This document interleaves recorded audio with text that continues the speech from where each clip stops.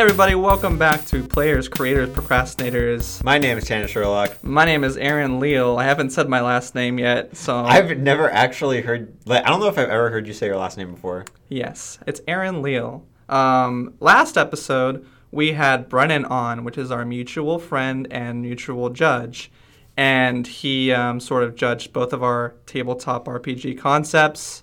And he chose Aaron's. And we chose Aaron's. Aaron Leal's. Which was elite team of Disaster fighters. Disaster fighters fighting disasters. And yeah, so we worked on it a little bit, and we have some work to present.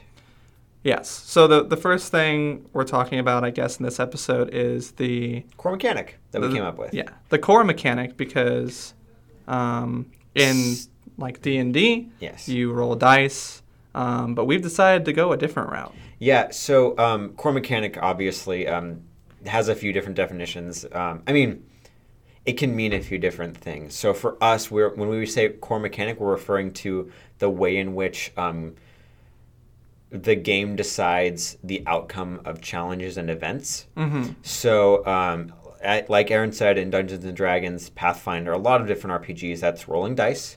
But we went, like Aaron said, a different route. We chose to use playing cards. Yes. And I have them here with me right now. Watch this. Oh, Aaron has a deck of playing cards. I did not know about this. Bubba Gump Shrimp Company Gumpisms? What the hell are you? What the fuck? So Wait, aren't those from Forrest Gump?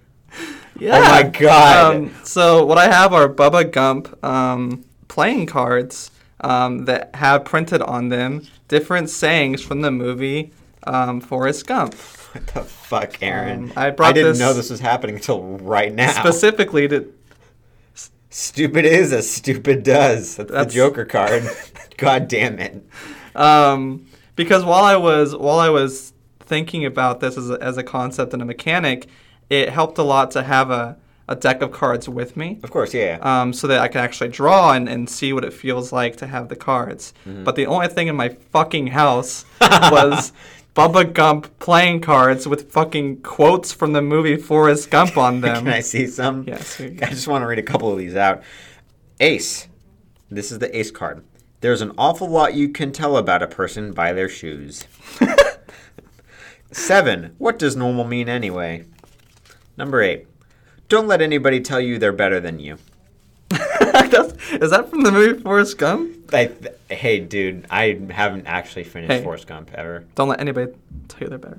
Thanks, Aaron. Anyways, I just wanted to bring that out to surprise you. I appreciate the surprise. It was a nice one.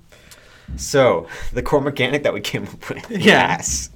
The core mechanic is, so in like D&D and Pathfinder, you roll dice to beat sort of like a set number, right? So if you wanted to... One would call that a difficulty dice. Yes.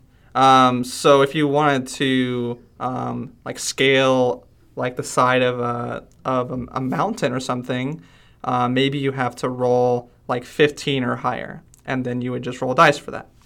Or scale a wall or something like that. You'd roll like an acrobatics check or athletics or whatever, and and then see if you succeed. So you succeed or fail depending on what you roll. Yep. But instead of doing that, we're gonna have cards.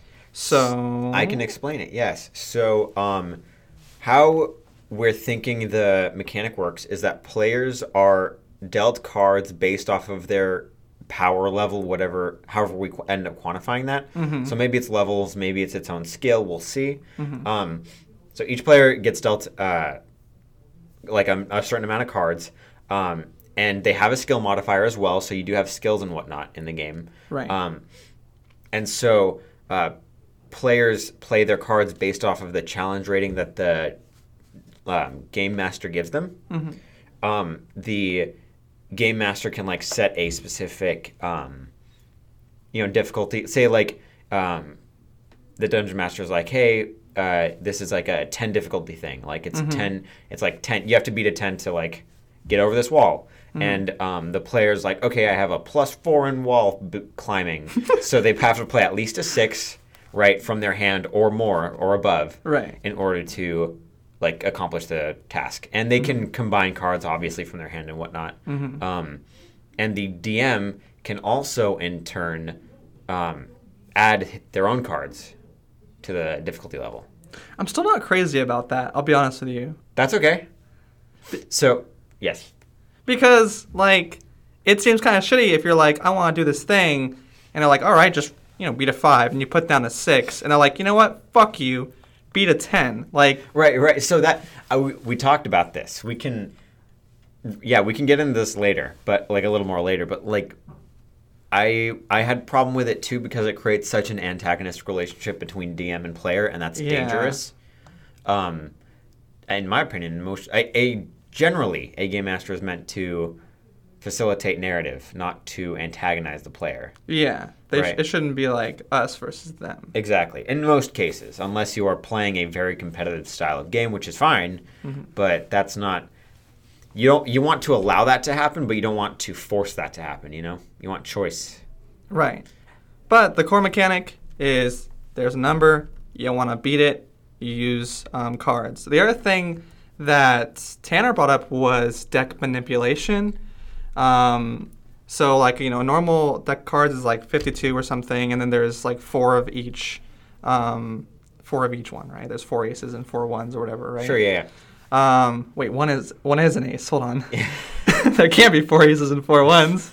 I mean, I didn't know much about cards. I had to ask my bartender how many of each card there was. You moron. So I'm going based solely on what the bartender said. But there's 4 of each one of them.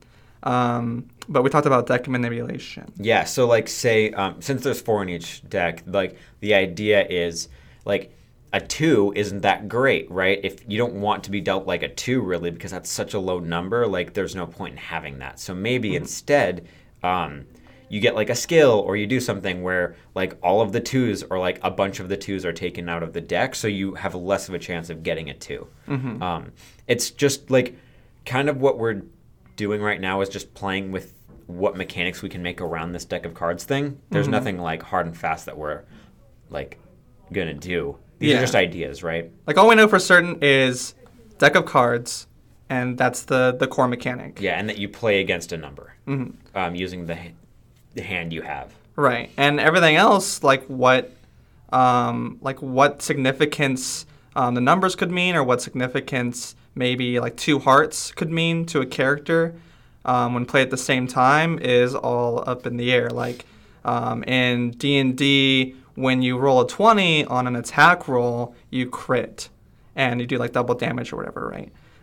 So there could be something like that where if you have like one of each suit in your hand and you play it all, maybe your powers are amplified or something. So it's really up in the air because there's so many things you can do with a deck of cards, because it's like there's suits, there's numbers, there's like poker combos. It's just a very versatile like mechanic, or like way to do the mechanic. You know what I mean? It's so fucking cool, guys. Yeah, decks of cards are fascinating. I told Aaron this. Like, decks of cards are so interesting to me because they're so old, but they are such good game making tools. Like, there's so many games you could do with a deck of cards.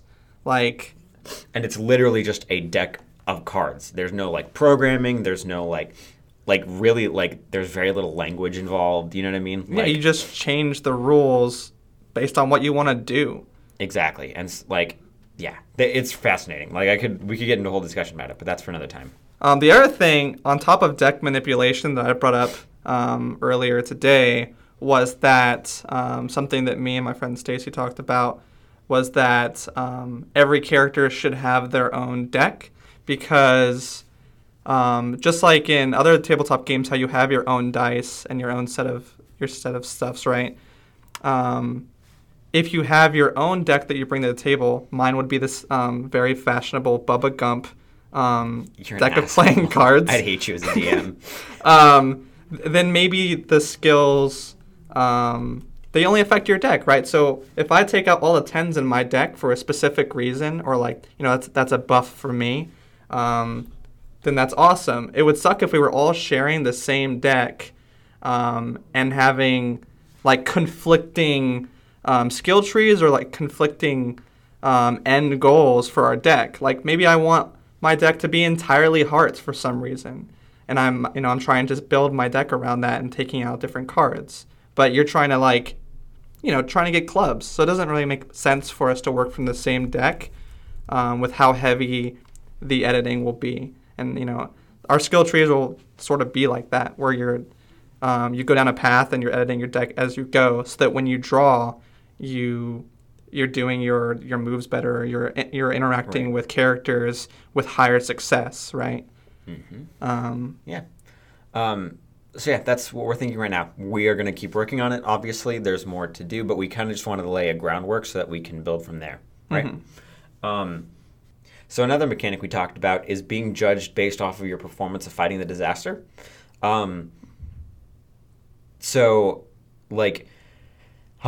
We can talk more about this later, but we didn't want it to be about the number of people you saved because that gets weird. Yeah. So if you were rewarded based on how many people you saved or didn't save, and you were assigning values to people, I saved 20 people and I got $20. That's pretty sick. Monetary value might not be the way to go, but maybe experience or something like that maybe is worth considering, because that's a lot less, horrible. Yeah. You don't want to assign the value of a human life to your performance, like the monetary value, because that's really shitty. Right. And, horrible to even think about. So. And it's also shitty if you were you saved the wealthy guy downtown, but you lost 1,000 lives in the slums. But hey, you made up that money with that one wealthy guy, and you're like, well, that's really weird. That's weird, but hey, I got the experience. Exactly, and so we don't want that to happen, because that sends all sorts of horrible signals to players, and God, yeah. So, we want your performance to be judged in some way, I think a way more, unique than what a game... Dungeons & Dragons is always going to be, the thing we go back to, because it's the easiest and people know what it is, but, in D&D, you just get experience. You know what I mean? That's your performance review, basically. Right. And so a more detailed one might be interesting, especially since, this is a very high-stakes situation. There are a lot of people involved, etc. Mm-hmm. Do you know what I mean? Yes.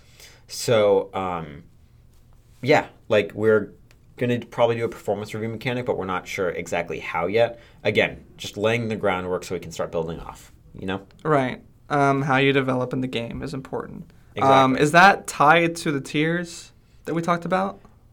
We can go over the tier system, yeah. Because it's closely related, right? Yeah, I'd say so. Do you want to take that one? Sure. So, there should be a system for getting rewards based on your performance and how well you do, right? Or how well how high the morale was at the end of your mission or whatever, right? And we also talked about having a tier system for gameplay. So in our games, you start at low level, you don't really do much, you don't do shit, and you level up, and then you can impact things in better ways. And so with a tier system, within the organization that you work for, the one that's judging you, the one that is sending you on these missions, there would be a tier system for basically what disasters you are dealing with. So the bottom tier of people, the DF squads or whatever, that are still new to the organization, wouldn't deal with things that aren't that crazy. They would just be in small towns and cities, dealing with small floods and small fires or whatever, right? Mm-hmm. Whereas BC tier or whatever is okay, you're dealing with maybe a whole state. Hold on, what the fuck? Yeah. And the ramifications of that, right? And then for S tier, A tier, once you level up or get to that point, then you're dealing with holy shit, this whole country is fucked up. There was a meteor shower last night, broke up barely upon impact, and we got disasters across the country. Then that's a higher level of gameplay, and higher ideally your skills at that point can help you deal with that. So yeah, the tier system. So you start low with dealing with low issues, and then as you move up in the organization to become a better group, you deal with tougher things. Right, and we also want a tier system to kind of be a reoccurring thing in the game, right? It's not just a like the level of the players, but it's also like the tiers of the disasters that you're dealing with. Like, how bad is it? Can you reduce the tiers so that it's easier to deal with? Stuff like that. The reason for this is because, at least in my opinion, tiers are a much smoother and more organic way to do difficulty and leveling up, because like in Dungeons & Dragons, there's a hard number where you're like, I need to get to this, and then things will be exactly this hard, and it's more detailed. Right. But it's like, why? It's kind of arbitrary. But in a tier-based system, it makes more sense, like story-wise, because like in Dungeons & Dragons, if I'm a level 18 fighter fighting a level 20 dragon, it's like, well, I'm screwed even though he's 2 levels higher than me. It's kind of like, why is that the number? You know what I mean? So this tier system, in theory, facilitates like an easier time with that stuff. Yes. So like S tier, hero, master, bender, whatever it's called, versus an S tier disaster. The disasters, we also talked about like mixing disasters for adding complications. Yeah. So like A tier would be like one crazy disaster like the highest level tornado, but then the S tier like fire tornado. Yeah, like mixing a firestorm or like a wildfire with the tornado to make things that should not be in existence. Like fire tornado shouldn't exist, but S tier deals with it. And you're fucked if you deal with it. And you're fucked. So higher tiers also mean you're not only dealing with larger scale, but mixed disasters. So like avalanche mixed with like, what could an avalanche mix with? I don't know. Like a lightning storm or something like that, or like avalanche, lightning storm, meteor shower. Whatever. It's arbitrary. The point is like just oil spill, tsunami. Exactly. That was. So you're on fire and you're drowning. So yeah, the complications that arise from that worse. Stuff. Yeah. So there's the tiers of gameplay that add difficulty. There's tiers or like stages for like disasters. So instead of having a number for your health or your level, it would just be stages. So what did you mention earlier for health? So yeah, instead of like that the fire is at like 150 out of 200 health, it's like there's like different severities, like there are different tiers instead. So there's no like fixed number that you have to attack. So the fire is like burning miles like long, then like the next tier down is like it's burning pretty solidly, and then the next one's like it's getting under control, like it's like at least getting under control. The next is like it's getting like put out and reduced. The next one is it's like limited to a very small area now, and then it's gone. Like that sort of thing. That was arbitrary and off the top of my head, but like something like that. So instead of numbers like 105, it's like catastrophic, severe, abnormal, normal, whatever. It's like exactly. It's just stages that you're working towards. Like we want to work towards taking this tornado down a notch so that it's a normal tornado and not a catastrophic one. Because right now it's ripping the shit out of those houses. Because something I noticed in D&D a lot is like, what does like 120 health look like? You know what I mean? Like, does it look like a little bit bruised? Does it look like a few really bad cuts? Like, it's kind of arbitrary. I keep using that word arbitrary, but it doesn't. There's no like solid like tangible connection to the narrative. But tiers, by like at least by the definition that we're basically using, do have a solid connection to the narrative and like affect how the story goes. Do you know what I mean? Yeah. So it just makes it easier to visualize. Yeah. Because there's descriptions for like the stages of disasters or the stages of your health. Aaron keeps me in check because sometimes I'm like, I don't know if I'm making sense. Am I just like talking like nonsense? And then I'm like, Aaron, does this make sense? Am I dumb? No, you're good. You're good. That's why we work. But we should probably talk about Castle Falkenstein. Yes. Right? Well, we can in a second. Okay, right. Sorry. Because I want to talk about the point buy system.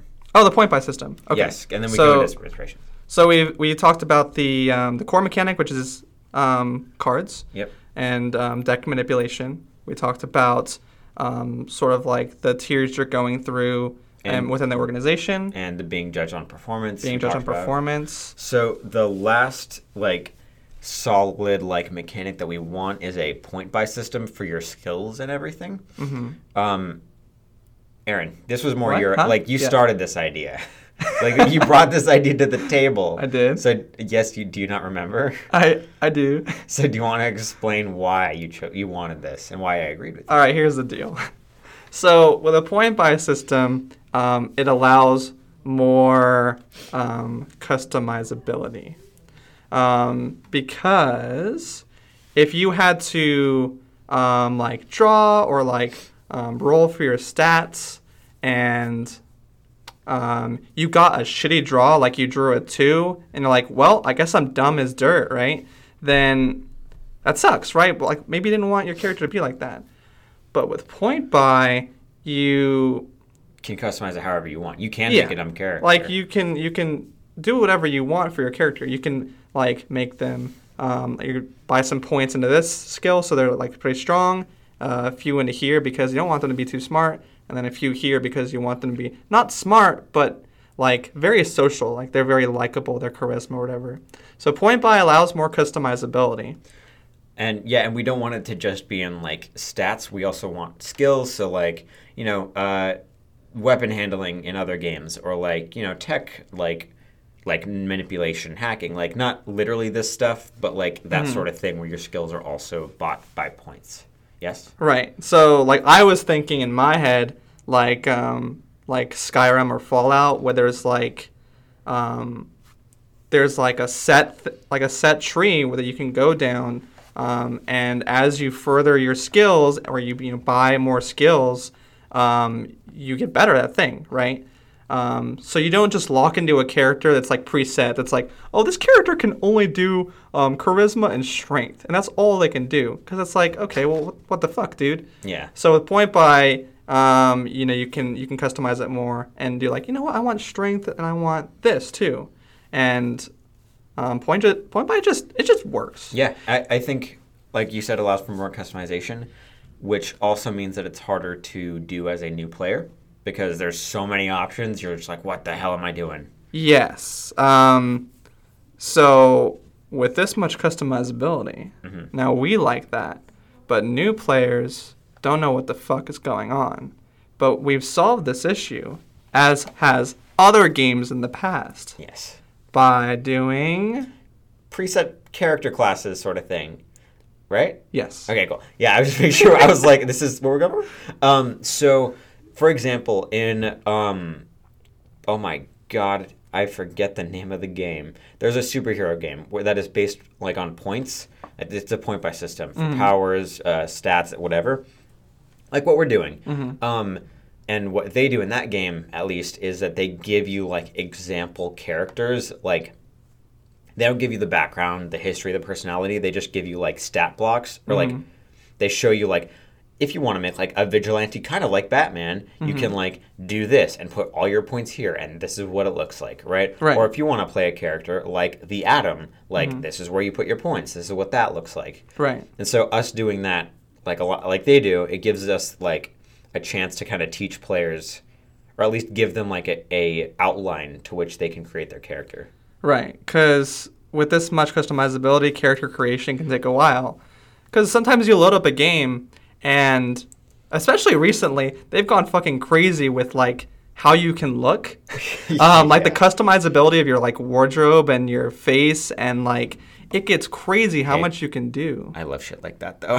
I know, so do I. Which is it's the best. So, and we're allowing that sort of that customizability, but on those games, there's usually a randomized button, exactly, or preset character looks. This is just white dude with brown hair, and it's oh yeah, it's me. Exactly. Yeah. So the same idea, but for tabletops, which is they give you a sheet of paper or whatever that says this is how you can be good with fire, or this is how you can be like you said, this specific superhero, right? Exactly. Yeah. Now we already kind of touched on this. Mm-hmm. Did we? Yeah, we did. We thought it'd be fun each episode if we could talk about the inspirations for what we've talked about in the episode, like all the mechanics, the ideas, whatever.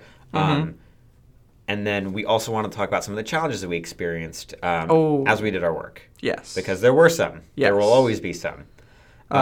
Let's start with inspirations that we had. Yes. The inspiration for the core mechanic was a game that I found on Wikipedia called Castle Falkenstein, which is the only one that I could find that uses cards to figure out what happened in the game and to resolve conflict. Dust Devils does it too, remember? Oh, yeah. Dust Devils that you mentioned several times. Yes. Dust Devils uses poker hands. I think it's so badass. To figure out if you, like, swayed somebody or if you hit something or whatever, right? And so yeah, that was the main takeaway. And also, I forgot. So there's this Castle Falkenstein, which is its own cool-ass thing. There's Dust Devils, which is its own vacuum-ass thing. Then I've also...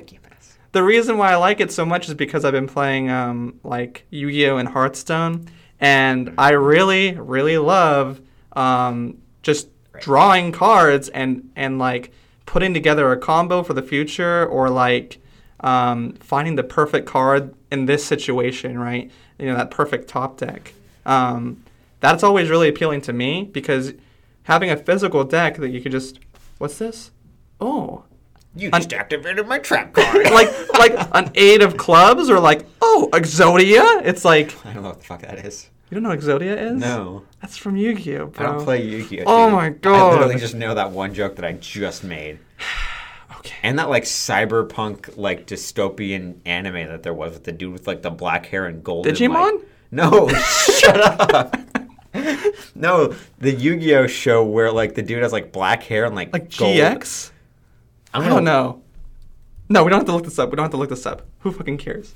Yu-Gi-Oh GX, is that what it's called? I don't know. But, yeah, finding the perfect answer to a situation by drawing a card has always been really cool. And so using Castle Falkenstein and Dust Devils as, like, other inspirations as a card-based engine for a role-playing game is a super fucking cool. Yeah, Oh, yeah, you'll notice that the system we have right now is very much similar to the way Castle Falkenstein deals with it. Oh, yeah.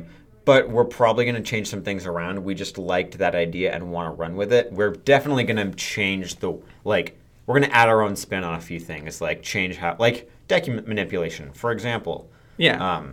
Stuff like that. There's going to be some, like, intricacies to our system, I think, that we will add as time goes on. Like, Falkenstein didn't have deck manipulation. Falkenstein also had where, like heart was for, like, a specific skill. Like, your hearts were just, like, charisma or something, which is not the route we're going. Yeah. So we're just taking the idea of cards and going with it, and we're going to see what happens. Right, yeah. So, yeah, like, that was kind of what we were looking at for our card mechanic.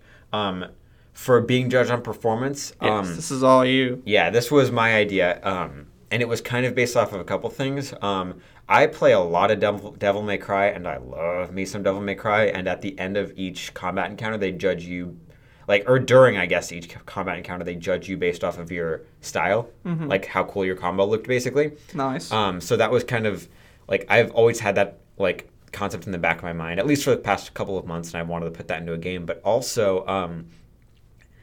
XCOM sort of does this thing where, like, yes, it's not that you're being judged on your okay, it is actually. So in XCOM 1 especially, I haven't played much of XCOM 2, but I played a good amount of XCOM 1, and you get judged based off of your performance, like, in, like, integrals, right? So, like, in the game, like, you're like the leader of this organization that has support from all these different countries, right? And you're trying to, like, balance, like, the interest of all these different countries and do well by them. And so that was a really interesting idea to me. And we're dealing with similar, like, big event stuff. So I was like, what about a mechanic where you get judged based off of how well you're dealing with this stuff? Right. We're not, like I said earlier, we're not sure exactly how we're going to integrate it yet. But I see a lot of possibilities, and I think it's going to be really cool. Those were my main two inspirations for that.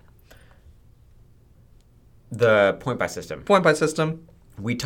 So Aaron talked a bit about his, which was Fallout and Skyrim sort of thing. Yeah, that was my main inspirations. Yeah. When I was like picturing skill trees and whatnot and point buy and going your own route. So yeah, and I pictured the Shadowrun video games especially because that's what I'm more familiar with regarding Shadowrun. I haven't played too much of the game, but the Shadowrun video games have like a point buy system for creating your character, and I thought it was really cool.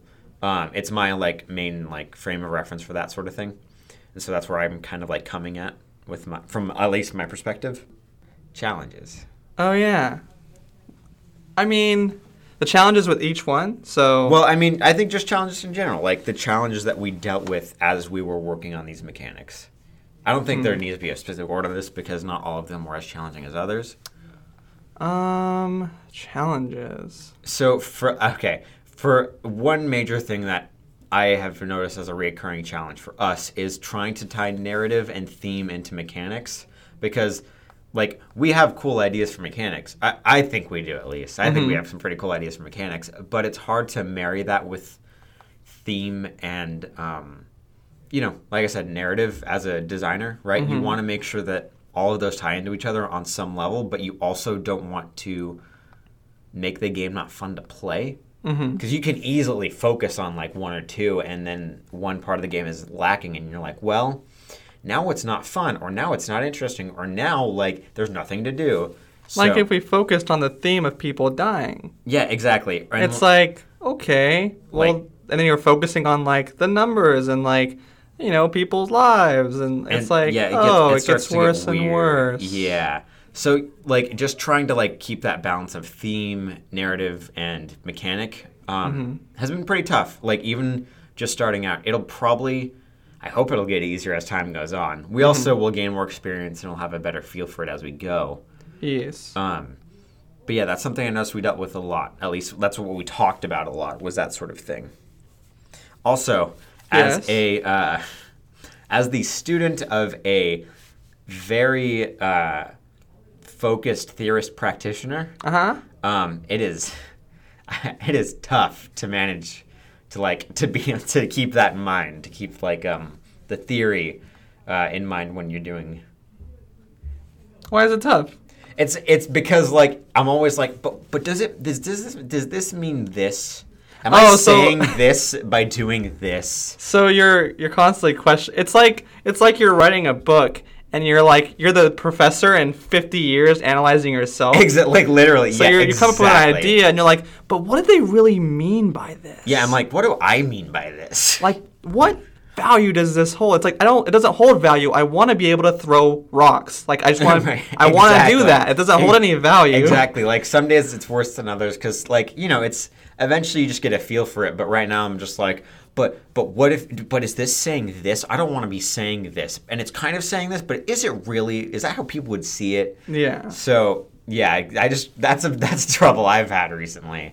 At least just working on this game specifically. I get that. I'm sure there have been challenges. I think the most thing that comes to mind when I think challenges is having a lot of ideas, but some of them, they just don't fucking matter. They're just cool ideas, but they're just like on tangents, like tangents on tangents, and so your mind starts to wonder. You're like, oh, but this mechanic leads to this, and like this, and this, and it's so cool. But wait a minute. Wait, the game's huge. Yeah, wait, hold on. Yeah, wait, hold on. And wait, this but is that even possible with this other mechanic that I have? Yeah. It happens all the time. I think just thinking about too many things is a challenge for me. Yeah, it's definitely tough, and you want to like make the best game ever, but like you also have to temper yourself and balance things. Make sure you don't do too much or focus too much on something. I should know by Cookie Clicker that simple works. And I don't need every single fucking thing from every RPG. I hate cookie clickers. You are the second person this week to be like, I love this game. That's basically just a cookie clicker. I didn't say I love cookie clickers. You just, what? Were you listening to me when I was talking? Yeah, you said you learned something from Cookie Clicker. I mean, I learned. I didn't love them. I'm Okay. saying. I mean, I You're could have right. chosen Pong. I'm saying that you love Pong now. I love. Okay, I do love Pong. Yeah, okay, Pong's fun. I'm saying that simplicity is important, and the main challenge I have of overthinking mechanics or overthinking characters or overthinking what wrong. cards could. Is that sometimes I should just try an idea and stick with it, and just keep it simple, stupid. Here's the thing about challenges that you should know. We're already going on a different route than we originally planned. Exactly. We're already like second guessing ourselves and like being like, oh God, what have we done? Like, Yeah. you just remember, like, it's okay to second guess yourself. We've done it a lot. We've been like, but what if we did it like a board game for like we did that for like a second, or like what if we changed the entire game's premise to a related thing, but not the same thing.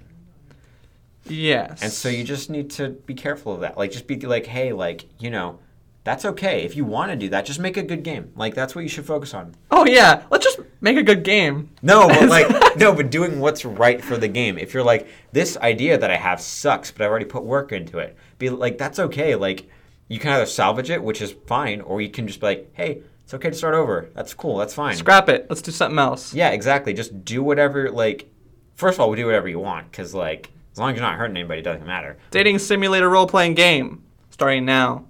This is episode 1. Yeah, exactly. We're scrapping tabletop idea. Let's date fire alarms. All right, we're going back to Elite Response because that was the worst thing I've ever heard.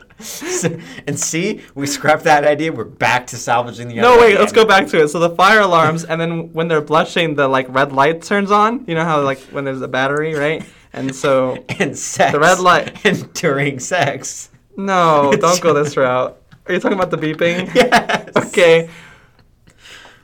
Hey everybody, this is Player Creators and Procrastinators.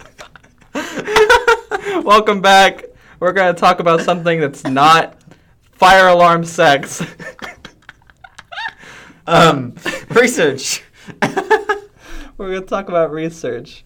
We want to do research in between each episode so that we get some more pieces of media into our collective lexicon, so that we can better we have more ideas, so we can better work with the whole narrative ideas that we want or have. Yes, so we're going to do some research between now and the next episode, so we have better ideas. Yes, I just said what you said, but twice. Yeah, it's okay. So I want to make it a sort of like book club thing where we we name what we're gonna do, and the readers can follow along, or the listeners can rather. Oh my God, readers! The listeners can follow along and be like, "Ooh, I watched this too." Well, they're discussing it for a second, and then we go into it. That's fucking good. What did you want to start with? Which book? So I don't think it should be a book. I think it should be a movie. Okay, which movie are we gonna watch? So it's called Only the Brave. It's a firefighting movie that's really good. I watched it with my friend Kat. Kat, thank you so much. You've already seen it? What's the point of the book club? But you need to watch it, and I want to rewatch it because I looked at it from a very film analytical point of view, like a film critic, But not point from of view. from a gameplay view. Right, like how can I make this into a game, or how can I use this to gamify? You know what I mean? Okay. What mechanics can I make out of this? And we're only doing one big thing, right? Yes. We're not just give everybody just a fucking list of homework, right? Exactly. Of course not. That's not what the point of this is. So- I mean, that's what game design is, homework, basically. But. So we're gonna watch, and then whoever wants to fucking watch it in the world, Watch during it. the next 2 weeks. And then we'll talk about it. Um, Just a little bit. We're not ever movie review podcast. yeah, watch the intro of the movie, just the first 10 minutes, and then leave it on for about an hour and a half. Yeah, and then it'll be over, and then you would have watched it. Exactly. Yeah, perfect. That sounds like a great plan. So it's called Only the Brave. Yes, it has, oh my God, the guy who played Thanos. Dan DeVito? Shut up. It had Miles Teller. It had Jeff Bridges somehow. Does it have Will Ferrell? No, shut up. It doesn't. It's not a comedy. Channing Tatum. No. It had, Sandra Bullock. his name starts with a J, I think. It's going to Jason Derulo. No, not Jason Derulo. The Put out famous the fire. R&B. Shut the fuck up. So it has an actor with a J in their name. He played Thanos. I can't believe I can't remember his name. I'm usually so good about names. Jesus Christ. And he played Cable in Deadpool, but it doesn't matter. Anyways, yeah. So only the It's brave. a firefighting. Yes, movie. it's a firefighting movie. It's very good. Okay. And we'll be doing this every week. We'll be doing a little bit of research in between every episode, just so that we keep building that as we go. Oh yeah, that way you know what we're doing. Exactly. All right, everybody. Thank you so much for listening. It's been a fun one. Oh, hold on. I have something for you. Ooh, I'm excited. I didn't know about this. On the same page as research, did you know that there is a Wendy's tabletop RPG? Yes, I did. Okay, so we talked about that. I've talked about this with my other professors. Wendy's made a tabletop RPG about being in like a fucking fast food place and like saving Wendy's or some shit like that. No, you got it all wrong. This Wendy's tabletop RPG is basically D&D, but reskinned with a bunch of flavor text about Wendy's. So like you're like, oh, I got it all wrong. Your class is like the Order of the Double Stack.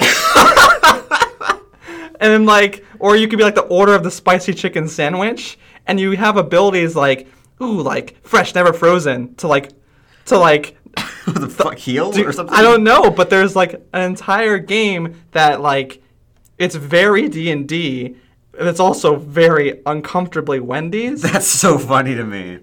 The important part about this is research for me, because I'm going to play this game with my friend Stacy and their friends. Oh, have fun. And I will tell you how the pros and cons of that game, and I'll basically be reviewing that game. And Perfect. What takeaway can I take from Wendy's? Okay, cool. So research only the brave and the Wendy's tabletop game.